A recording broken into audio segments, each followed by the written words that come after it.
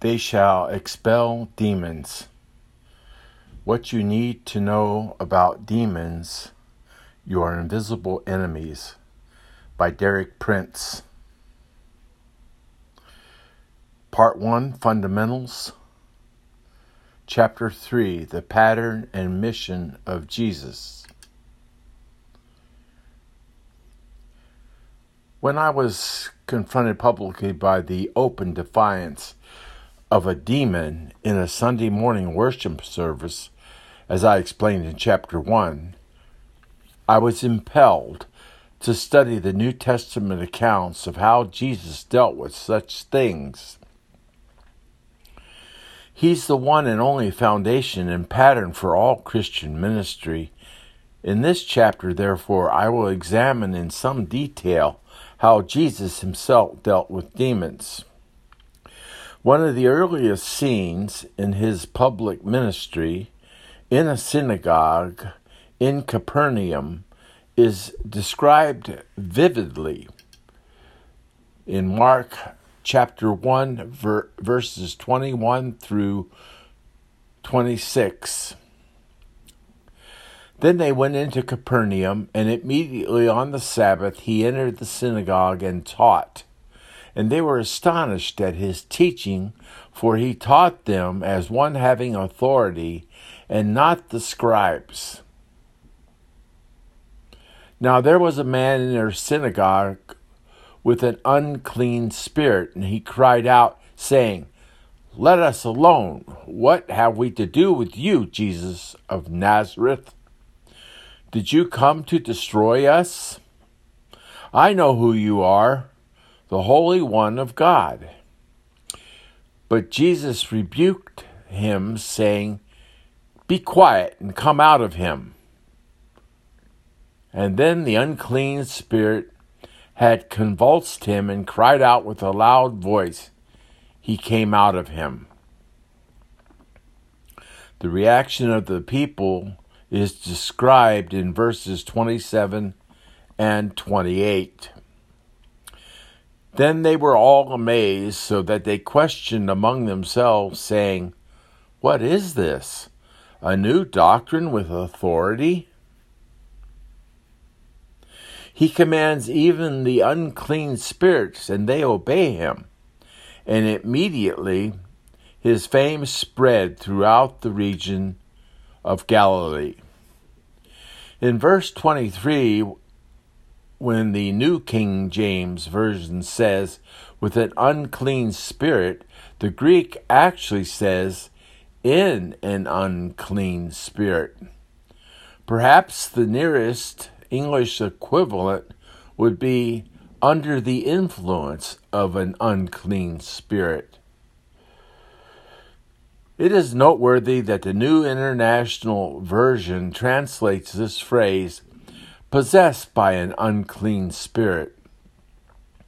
This exemplifies how translations can mislead us regarding the activity of evil spirits or demons. Nothing in the original Greek justifies the use of the word possessed with its suggestion of ownership.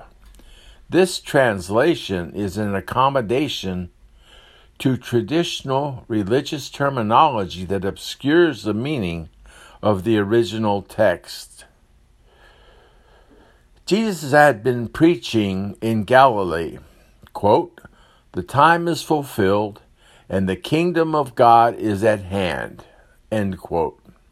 Mark chapter 1, verse 15. Now he had to demonstrate the superiority of his kingdom over the kingdom of Satan. There are 6 important points to notice. First, Jesus dealt with the demon, not with the man. The demon spoke out of the man, and Jesus spoke to the demon. Literally translated, what Jesus said to the demon was, "Be muzzled." Second, Jesus expelled the demon from the man, not the man from the synagogue. Third, Jesus was in no way embarrassed by the interruption or disturbance. Dealing with the demon was part of his total ministry. Fourth, the demon spoke in both singular and plural forms. Quote, "Did you come to destroy us? I know who you are." Verse 24. This response is characteristic of a demon speaking for itself and on behalf of others. The demon in the main man in Gadara used the same form of speech. "My name is Legion, for we are many." Mark chapter 5, verse 9. Fifth, it is reasonable to assume that the man was a regular member of the synagogue, but apparently no one knew he needed deliverance from a demon. Perhaps even the man himself did not know. The anointing of the Holy Spirit on Jesus forced the demon out into the open. Sixth, it was this dramatic confrontation with a demon in the synagogue that launched Jesus into his public ministry. He came known to his fellow Jews first and foremost as the man with unique authority over demons. How Jesus dealt with demons. On the evening of the same day, when the people's movements were no longer restricted by the Sabbath regulations, we might say that Jesus held his first, quote, healing service, end quote. It goes as follows. At evening, when the sun had set, they brought to him all who were sick and those who were demon-possessed, that is to say, demonized. And the whole city was gathered together at the door. Then he healed many who were sick with various diseases and cast out many demons. And he did not allow the demons to speak because they knew him. Mark chapter 1, verses 32 through 34. The same events are described in Luke chapter 4, verses 40 through 41. When the sun was setting, all those who had anyone sick with various diseases brought them to him, and he laid his hands on every one of them and healed them. And demons also came out of many, crying out and saying, "You are the Christ, the Son of God." And he rebuked them, did not allow them to speak, for they knew that he was the Christ. For a clear picture of how Jesus dealt with demons, we need to combine the accounts of Mark and Luke. Mark says, quote, "He did not allow the demons to speak," end quote. But Luke says, "And demons also came out of many, crying out and saying, 'You are the Son of God,'" end quote. As in the incident in the synagogue, the demons declared their recognition of Jesus publicly as the Holy One of God, or the Son of God, but after he allowed them to say nothing more. It is noteworthy that people came to Jesus seeking healing for their sickness, but many of them had demons cast out of them. Apparently, the people did not realize that some of their sicknesses were caused by demons. One remarkable characteristic of Jesus' ministry, from beginning to end, is that he never made a hard and fast decision between the healing of people's sickness and delivering them from demons. The same applies to his ongoing ministry of preaching as described in Mark chapter 1, verse 39. And he was preaching in their synagogue throughout all Galilee and casting out demons. Expelling demons was a normal part of Jesus' ministry as preaching. Delivering people from demons was both the confirmation and the practical application of the message he was preaching, which was, quote, "The kingdom of God is at hand," end quote. Mark chapter 1, verse 15. To what kind of people, we might ask, was Jesus ministering in this way? Primarily observant Jews who met every Sabbath in the synagogue and spent the rest of the week caring for their families, tending their fields, fishing the sea, and minding their shops. The people who received help from Jesus were mainly normal, respectable religious people. Yet they were demonized. A demon had gained access to some area or areas of their personalities, and as a result, they themselves were not in full control. We need to remember that the moral and ethical code of Jewish people in Jesus' time was based on the Ten Commandments and the law of Moses. This meant that most of them were probably living better lives than the majority of people in our contemporary Western society. Undoubtedly, there are many similar people to be found in the Christian community today. Good, respectable, religious people who attend church and use all the right religious language, yet all like the observant Jews of Jesus' day. Some areas in their personality had been invaded by demons, and as a result, they are not in full control. Surely they need deliverance just as much as the people to whom Jesus ministered. In Luke 13:32, Jesus made it clear that his practical ministry to the sick and demonized was to continue unchanged to the end. Quote, "Behold, I cast out demons and perform cures today and tomorrow, and the third day I shall be perfected." Quote, "Today, tomorrow, and the third day," end quote, is a Hebraism that could be paraphrased, "from now on until the job is finished."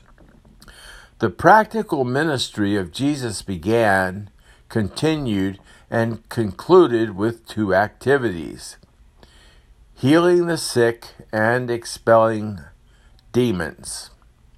The way he began was the right way, and he never needed to improve on it. Further, when the time came for Jesus to commission and send out disciples, he instructed them to continue to exactly do the same pattern of ministry that he himself had demonstrated. To the first 12 apostles, he imparted a twofold authority. First, to expel demons, and second, to heal every kind of sickness and disease. See Matthew chapter 10, verse 1. Then he gave them explicit instructions as to how to use this authority. Quote, "And as you go, preach, saying, 'The kingdom of heaven is at hand.' Heal the sick, cleanse the lepers, raise the dead, cast out demons." End quote. Matthew chapter 10, verses 7 through 8. Mark gives a brief description of how the disciples carried out their task. Quote, "And they cast out many demons and anointed with oil many who were sick and healed them." Mark 6, verse 13. Casting out demons then was not an optional, quote, extra, end quote.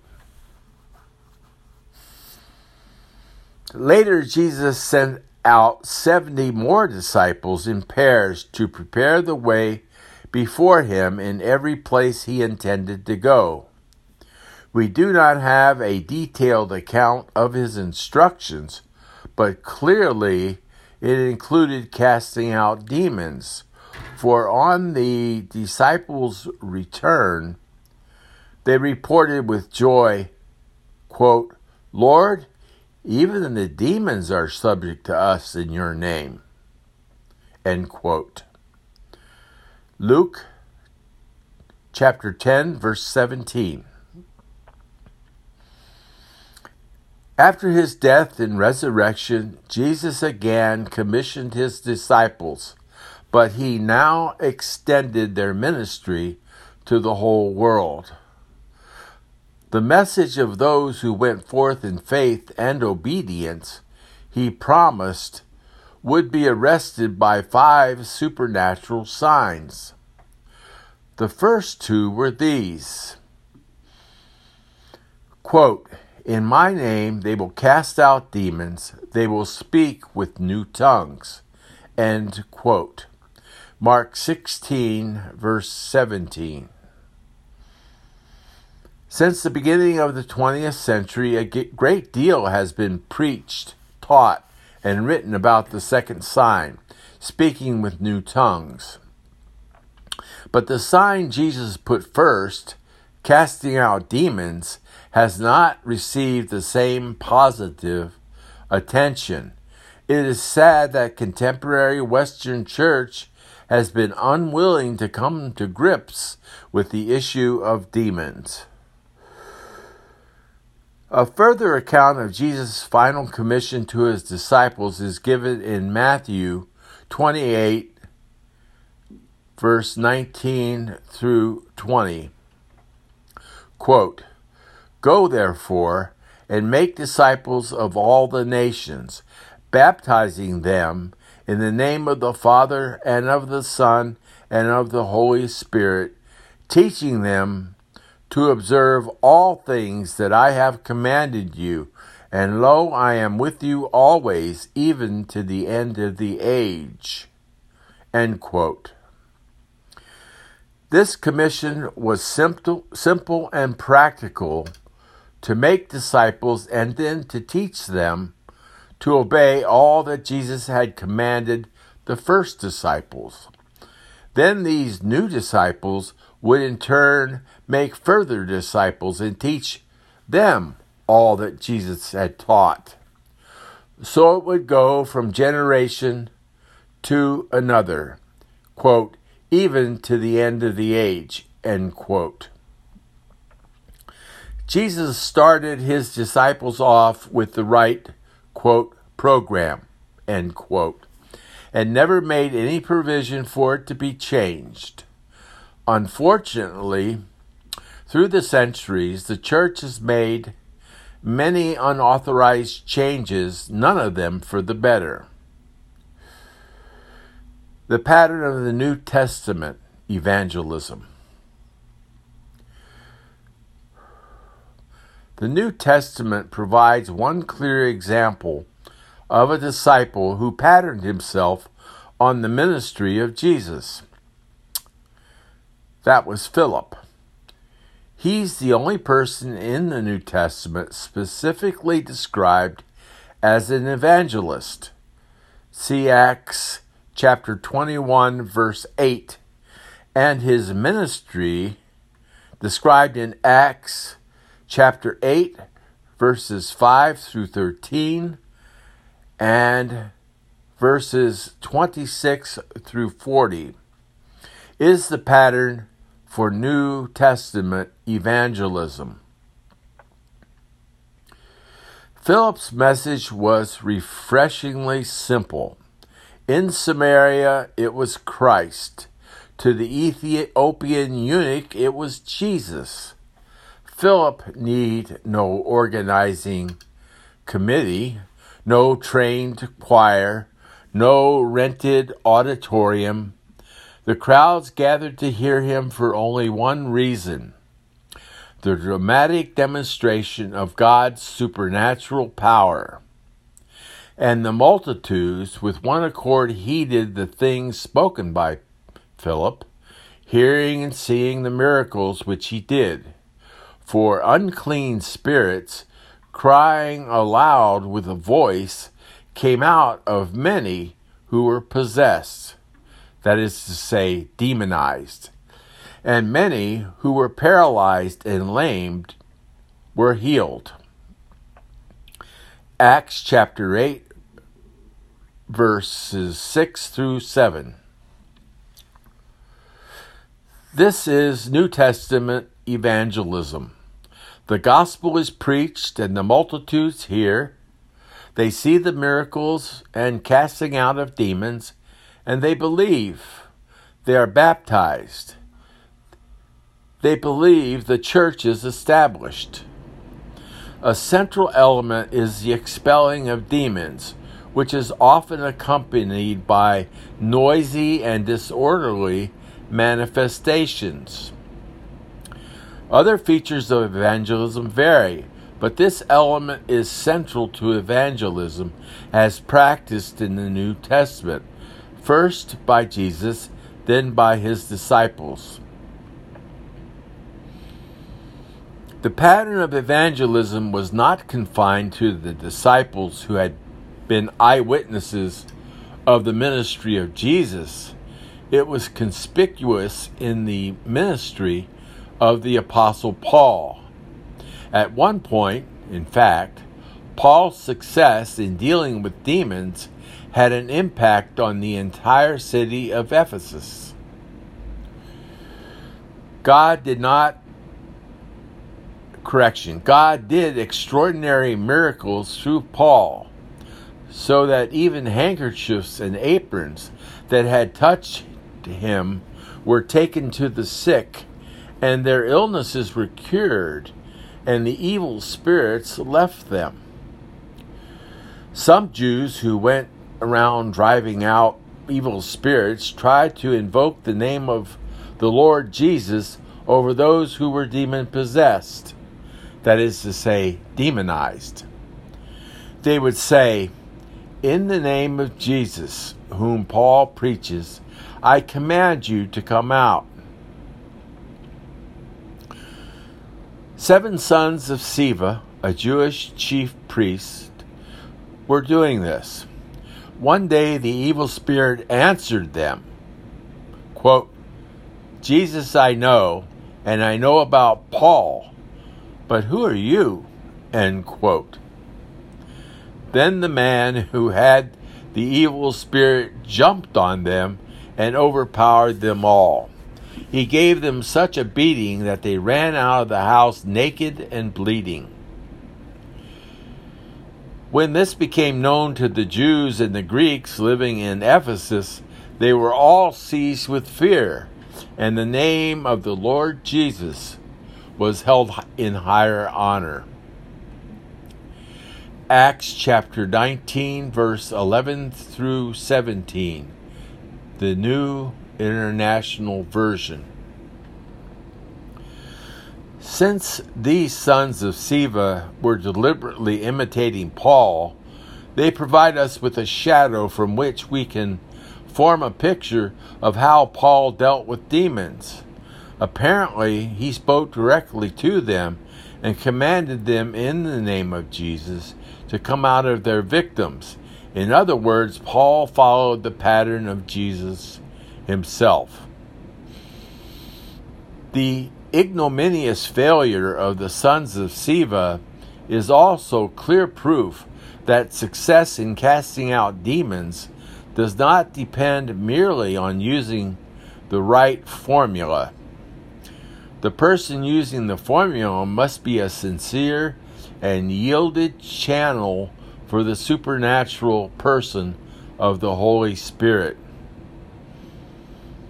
These events in Ephesus provide a further New Testament example of how the ministry of deliverance can affect an entire community.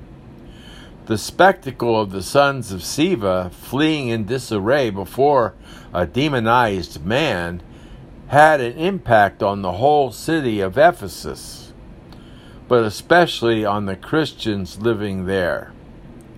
It served to draw a clear dividing line between the disciples of Jesus and the believers. Many of those who believed now came and openly confessed their evil deeds. A number who had practiced sorcery brought their scrolls together and burned them publicly. When they calculated the value of the scrolls, the total came to 50,000 drachmas. Acts chapter 19, verses 18 and 19, NIV.